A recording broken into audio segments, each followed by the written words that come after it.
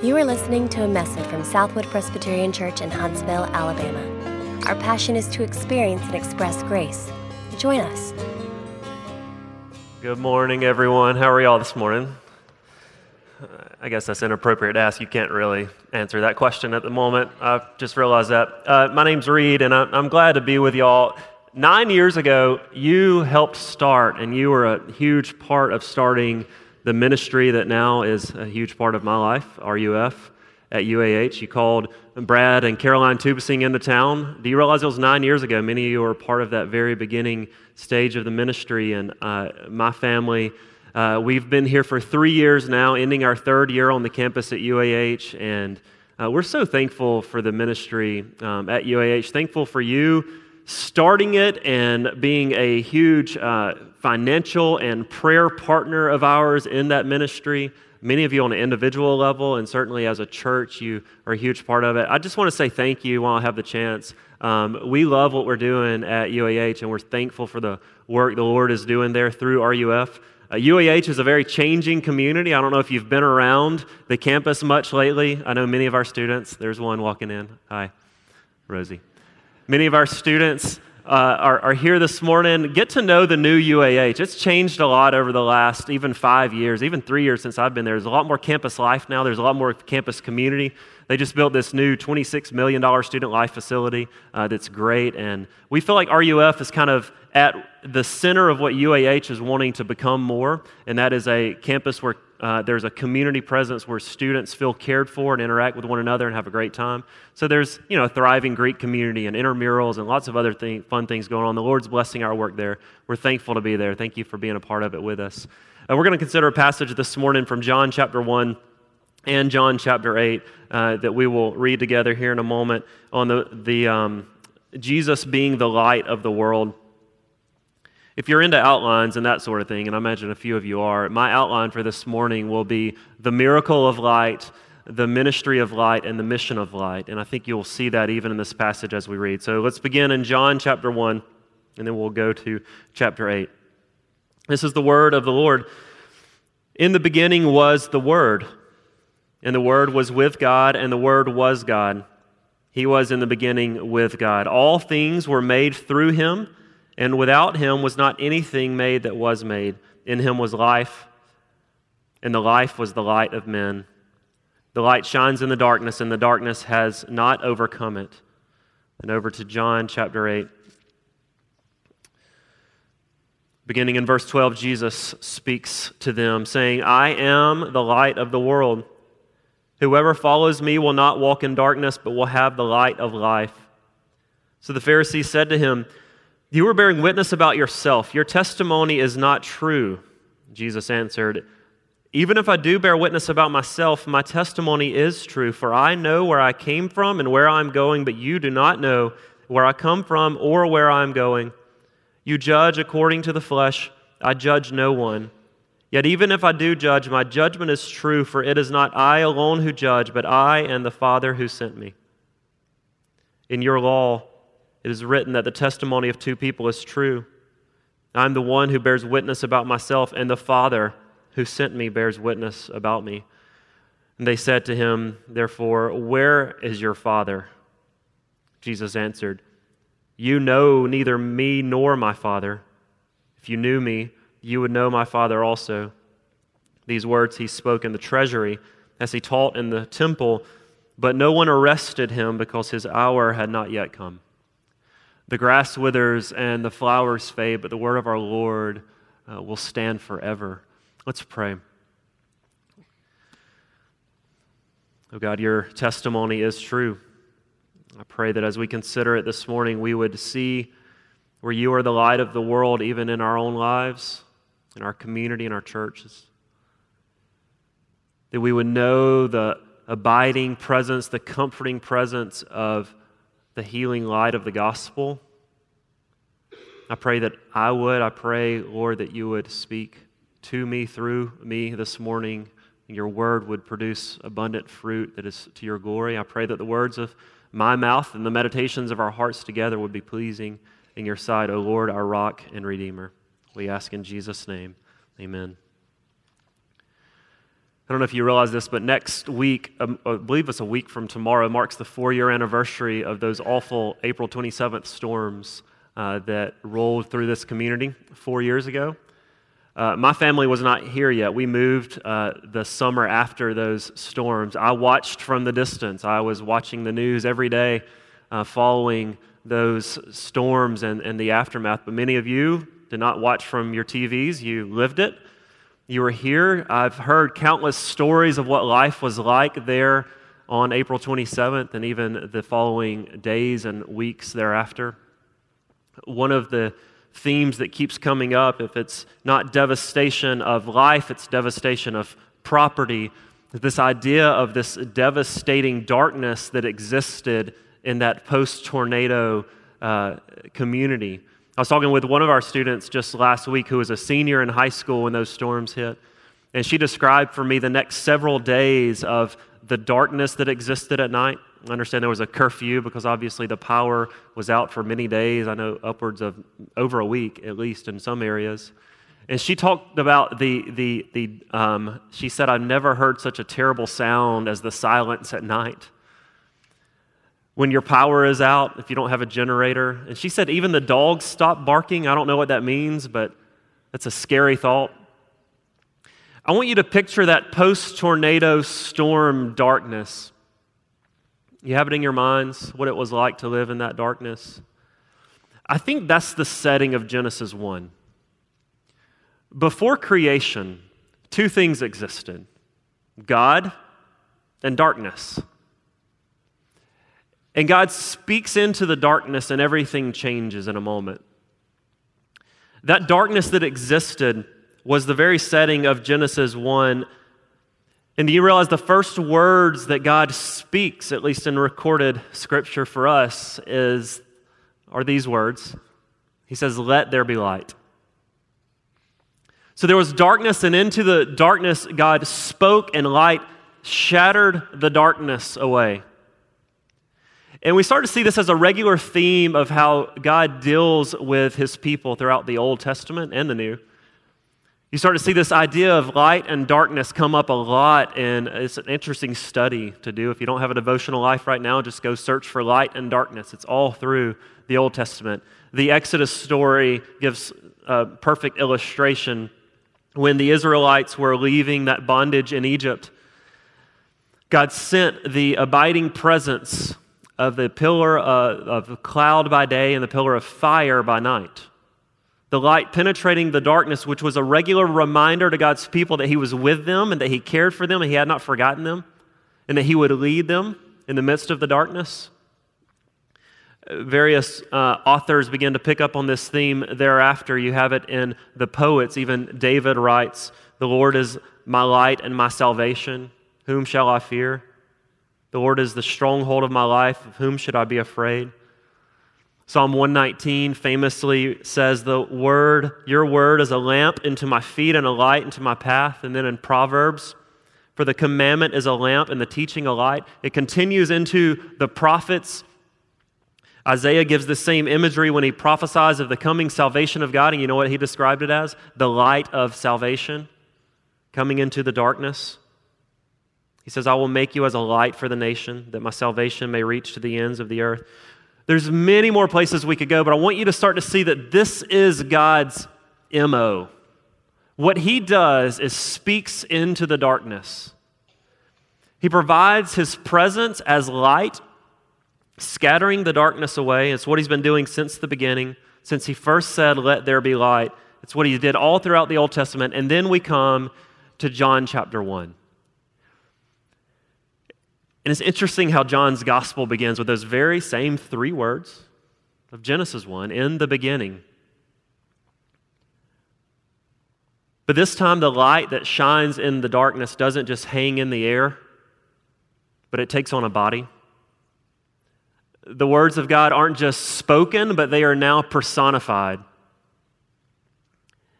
In the beginning was the Word, and the Word was with God, and the Word was God. He was in the beginning with God. And John says, "In him was life, and that life was the light of men, and the light shines in the darkness." The light shines in the darkness, and the darkness has not overcome it. In the beginning, God spoke light into the darkness, and in the beginning, His Word shattered the darkness away. And now Jesus comes along, and He says, and I am the light. The thing we need to see from the very beginning is that Jesus Christ is the guiding light of God, revealing God's truth to God's people. He is the miracle of light made manifest, the light embodied. He is now the personified provision of God for His people, the light to shine into our darkened worlds. And so what does Jesus as the light do for His people? There's a lot we could demonstrate about what light does, obviously, but I want to narrow down to two very simple things that light does in our lives and that Jesus does, being the ministry of light. First, the light scatters the darkness away. Light and darkness do not coexist. They are not friends. They are opposed to each other. There's either light in a room or there is darkness. At night, we only see darkness unless a light is shining. Why is that? Because light scatters the darkness away. And so when God speaks into the darkness, it moves away. Now, here's the way to illustrate it. My wife and I are both from South Alabama originally. We've lived out of state for a number of years before we came back to this side of Alabama, which is not, by the way, Alabama. Huntsville is not Alabama. I like it a lot. I like it better than Alabama in some ways. It's not Alabama. I'm from South Alabama, and one of the things that we missed a lot when we moved. So we lived in Utah for a couple of years before we came back here. And there's a lot I missed about living in the Deep South. I missed fried okra. I missed boiled peanuts. I missed sweet tea. It's getting to be lunchtime. I'm thinking of, okay, there's some other things I missed too besides food. There's also things that I did not miss about living in the South, and I didn't realize this until we moved back. And one of those things came very quickly. So we have a little house in Madison, and this back deck of our house that we like to, when the weather starts getting nicer like it is now, we have a grill back there, and we'll cook for the girls, and sometimes we'll, have a dinner at the table. And one of the things that I realized that I did not miss about living in Alabama was what happened after we were grilling one night, and we had cooked hamburgers or something, and afterwards we put the girls to bed, and I went back to clean up from the grilling and the picnic kind of scene. And I turned the lights on, and you know those cockroaches the size of iPhones? I did not realize how much I did not miss those things. Those are awfully frightening. They're like the size of wharf rats. And all of a sudden, my deck was just full of them. Do you know how to get rid of cockroaches besides paying a company? There are good companies that will do it. Maybe some of you are in that line of work. But besides doing that, one very simple way that you can get rid of cockroaches from your back deck is this. You turn on the lights, right? That's how it works. You turn on the lights and the cockroaches flee. Here's what's interesting. Jesus says in another place in John's gospel, he says, light has come into the world, but men loved darkness rather than light because their deeds were evil. He says, everyone who does evil hates the light and will not come into the light for fear that his deeds will be exposed. You know what Jesus is saying? He's saying that we are like cockroaches who hate the presence of the light. When the light comes on, we want to scatter and run back into the darkness. We fear exposure. We are comfortable in the shadows and hiding. We don't want to be known. And the light of the gospel, the ministry of the light of Jesus, is that He shines the light into the dark places of our lives where we do not want Him to work. And He wants to scatter the darkness away. This happens in two senses. One, this is the condition of our hearts before the salvation. Our hearts are that post-tornado darkness. As we are lost in the bondage of our own sin, where we are in our rebellion, where we are bent against God, want nothing to do with Him, that is the darkness that exists within our hearts. And so what the light of the gospel does is it shines into that darkness, revealing the truth of the gospel, scattering the darkness away. But it's what Jesus continues to do in the process we call sanctification. So not only in salvation, but also in sanctification. And this is what makes us uncomfortable. Because it sounds great for Jesus to shine the light of the gospel into our hearts initially to scatter the darkness away, but that's where we want him to stop. But he doesn't. Because the ministry of the light is to scatter the darkness away over and over and over and over again, because he's not comfortable with us hiding. If you have a teenager, you know what this is like when you flick the light on early in the morning and they're in that and they just start screaming and put the covers over their head because the light is just too bright for them early in the morning. We are comfortable. We are comfortable living in the shadows. And so maybe you're hiding now. You are fearing exposure in your lives. And we are very creative about the way we hide. We are. We're very creative, even on Sunday mornings. You look very nice, by the way. Everyone looks good. I wore a suit for you. We look like we have our act together today. We can shake hands after the service. How's your week? Great. How was yours? Very good. Very good. Good. Good. Have a good week. And that's as far as we want to go with people, because we don't want people to know what's really going on, the things that we are deathly afraid of. The issues that keep us up at night, the sins that we are hiding, that if someone found out about that, we feel that we would be undone, we want to hide. It's the same sin from the very beginning. After the first sin in Genesis 3, what did Adam and Eve do? They jumped behind the bushes for fear of being exposed.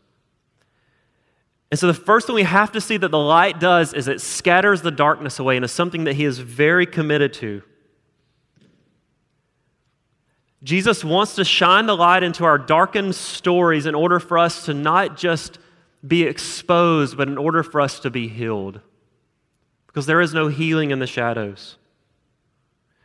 Jesus shines the light of the gospel into the darkest places of our lives so that we will be freed from the bondage, loved and accepted, and experience his grace and his mercy. That we would be happy and healthy.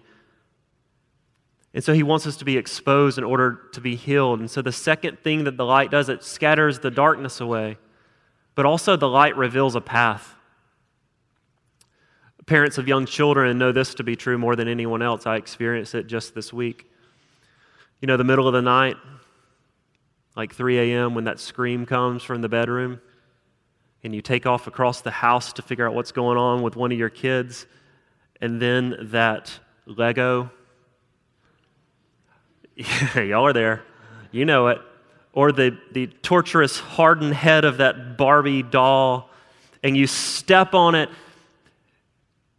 It's very simple. I don't do very good illustrations. My illustrations are very simple. What do we need to do? You turn on the light to see the path to walk through. That's what light does, is it gives us a healthy path to walk in. Here's the second thing that the light of the gospel does for us, is it shows us where to move. When Jesus says, I am the light of the world, he is shining a light into the dark places so that the truth of God will radiate in the midst of it. You may feel that you're in a dark and directionless place right now in your own home or in your life. You're unsure about the future. Maybe something's going on in your career or in your job. You don't quite know where to go. This is something we deal with regularly with our students, especially our seniors. We have a senior dinner tonight, and many of them are still jobless. Graduation's here in a week and a half, 2 weeks from today, I think. They're jobless. They don't know what's ahead. There's a lot of pressure on college students to get it figured out. Even your freshman year, you got to get your major down. You got to get that co-op lined up so that you will have the career of your dreams at age 22. And you better have your family life planned out then too. If you don't meet your mate by your senior year, you're doomed. That's not true. That's just the idea that our culture keeps telling us. It's not true, students. There's this pressure that we feel we have to have it all figured out. And some of you may be there even now, feeling the pressure. We need to know that the light of the gospel is shining the path of God for our lives. That he leads us. He cares for us. He leads us through his word. He leads us through his spirit, and he leads us through his church. Even as a church, maybe you feel there now. I enjoyed talking with different members of your search committee recently and just hearing of how the process is going. You've got a great search committee put in place, but even as a church, maybe you're wondering what is the future. You need to know that just as the cloud by day and the fire by night was a continual reminder of God's people that He was with them, that He was leading them and guiding them and protecting them, Jesus, as the light of the gospel, is the continual reminder that we can look to see that Jesus is with us, that He cares more than we do about the future of this church and of your family, of your children. Jesus cares, and He is leading, and He is guiding, and He is protecting. One scholar named Hendrickson, who I love to read a lot on New Testament works, he says on this passage, he said, "To the ignorant, Jesus proclaims wisdom. To the impure, He proclaims holiness.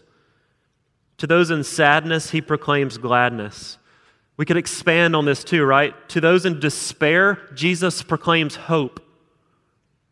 To the lonely, He proclaims the presence and the love of God. To the broken, He brings healing. To the fearful, He brings comfort.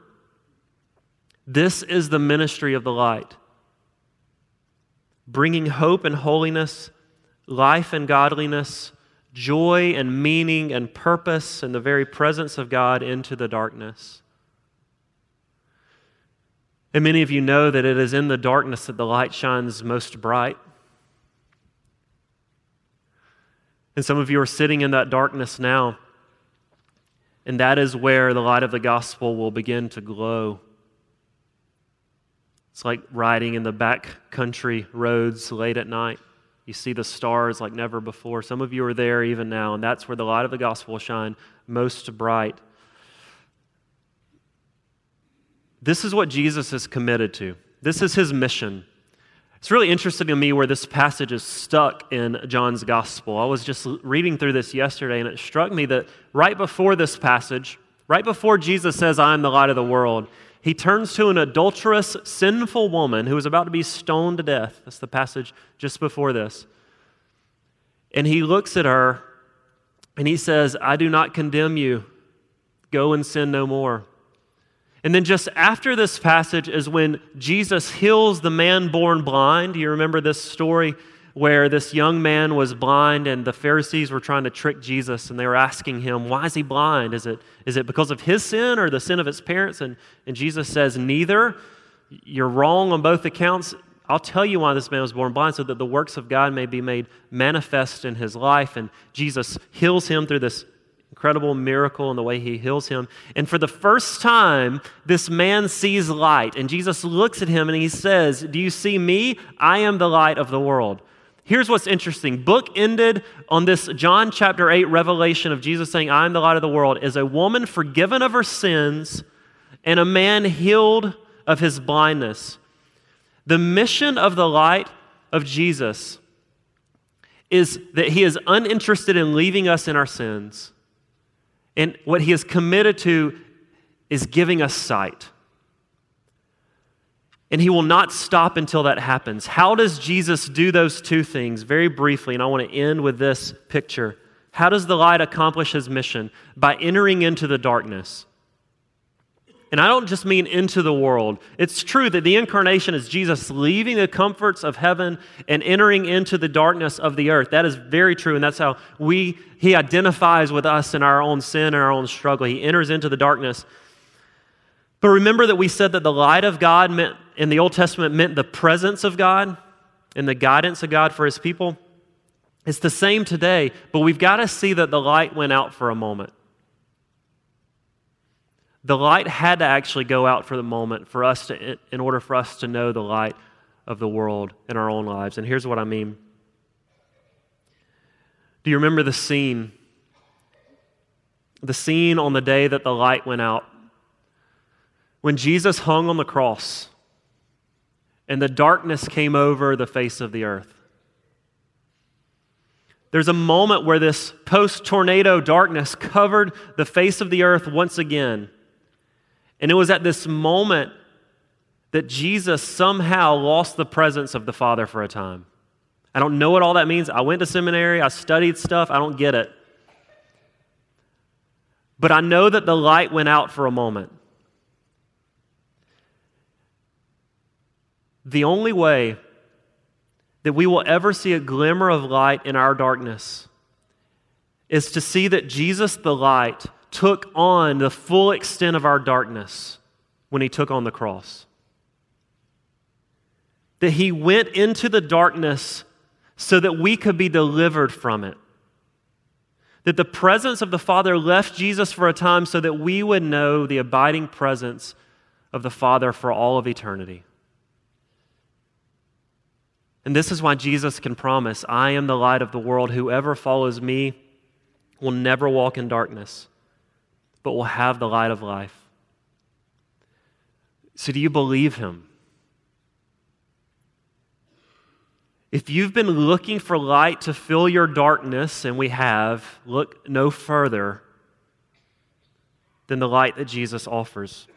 If you're a Christian and you're in hiding, hide no more.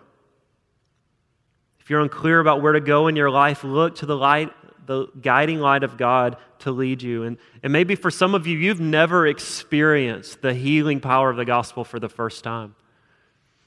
You've always seen Jesus as someone who's just kind of against you. I want you to hear that the light of the world promises to heal your brokenheartedness. He promises to save you from the darkness that you find yourself in. Trust in the light of the gospel for your own salvation. Some of you may be thinking that you're hiding even now, and you found creative ways to do it. You need to remember that sometimes we have to be exposed in order to be healed. We have to be brought out from behind the bushes in order to be in the presence of the Father once again. Maybe you're confused, you're hurting, you're directionless. The light of the comforting presence of God is to remember that he is near. The resurrection gives us great hope to know that the presence of the Father has not left us, but he is ever with us. And it helps us in our darkness. Let me just say that this isn't the last time Jesus says, I am the light of the world.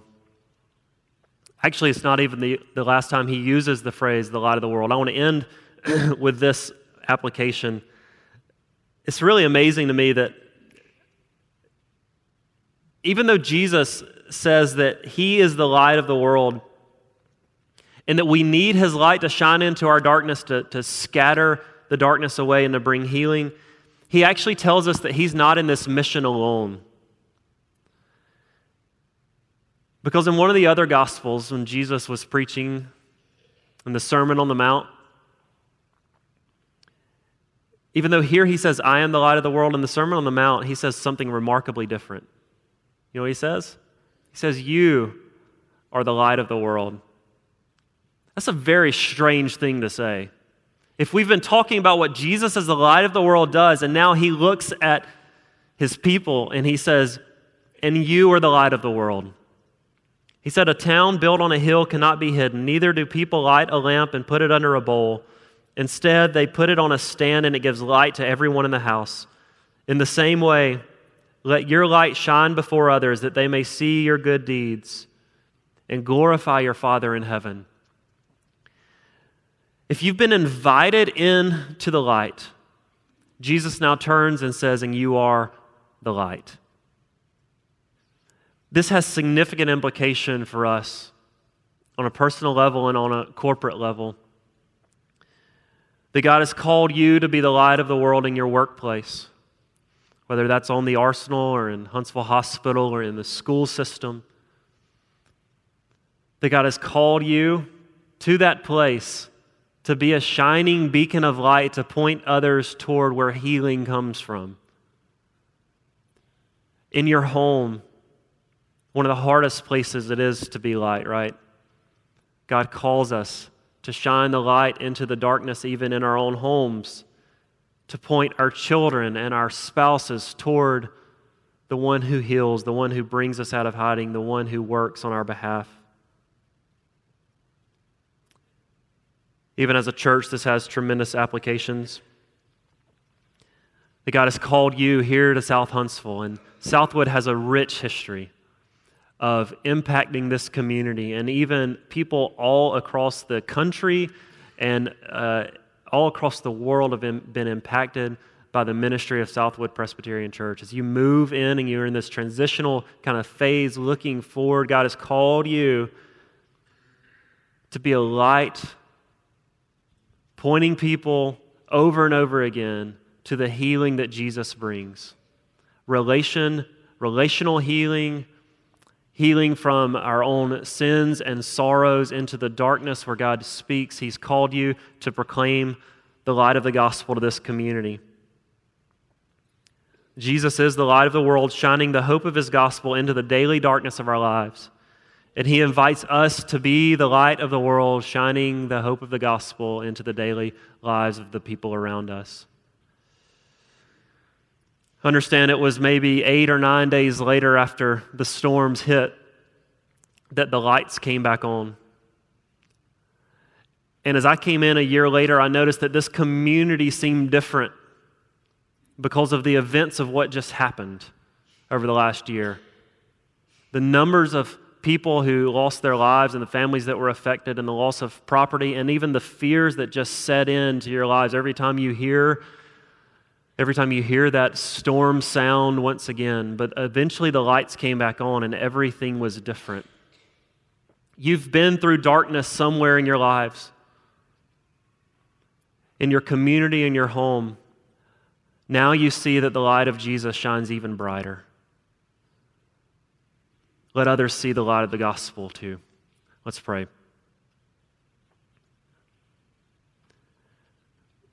Jesus, you are committed. You are committed to bringing us out of darkness. Jesus, you are committed that our sin would not have the final say, that death even would not have the final word.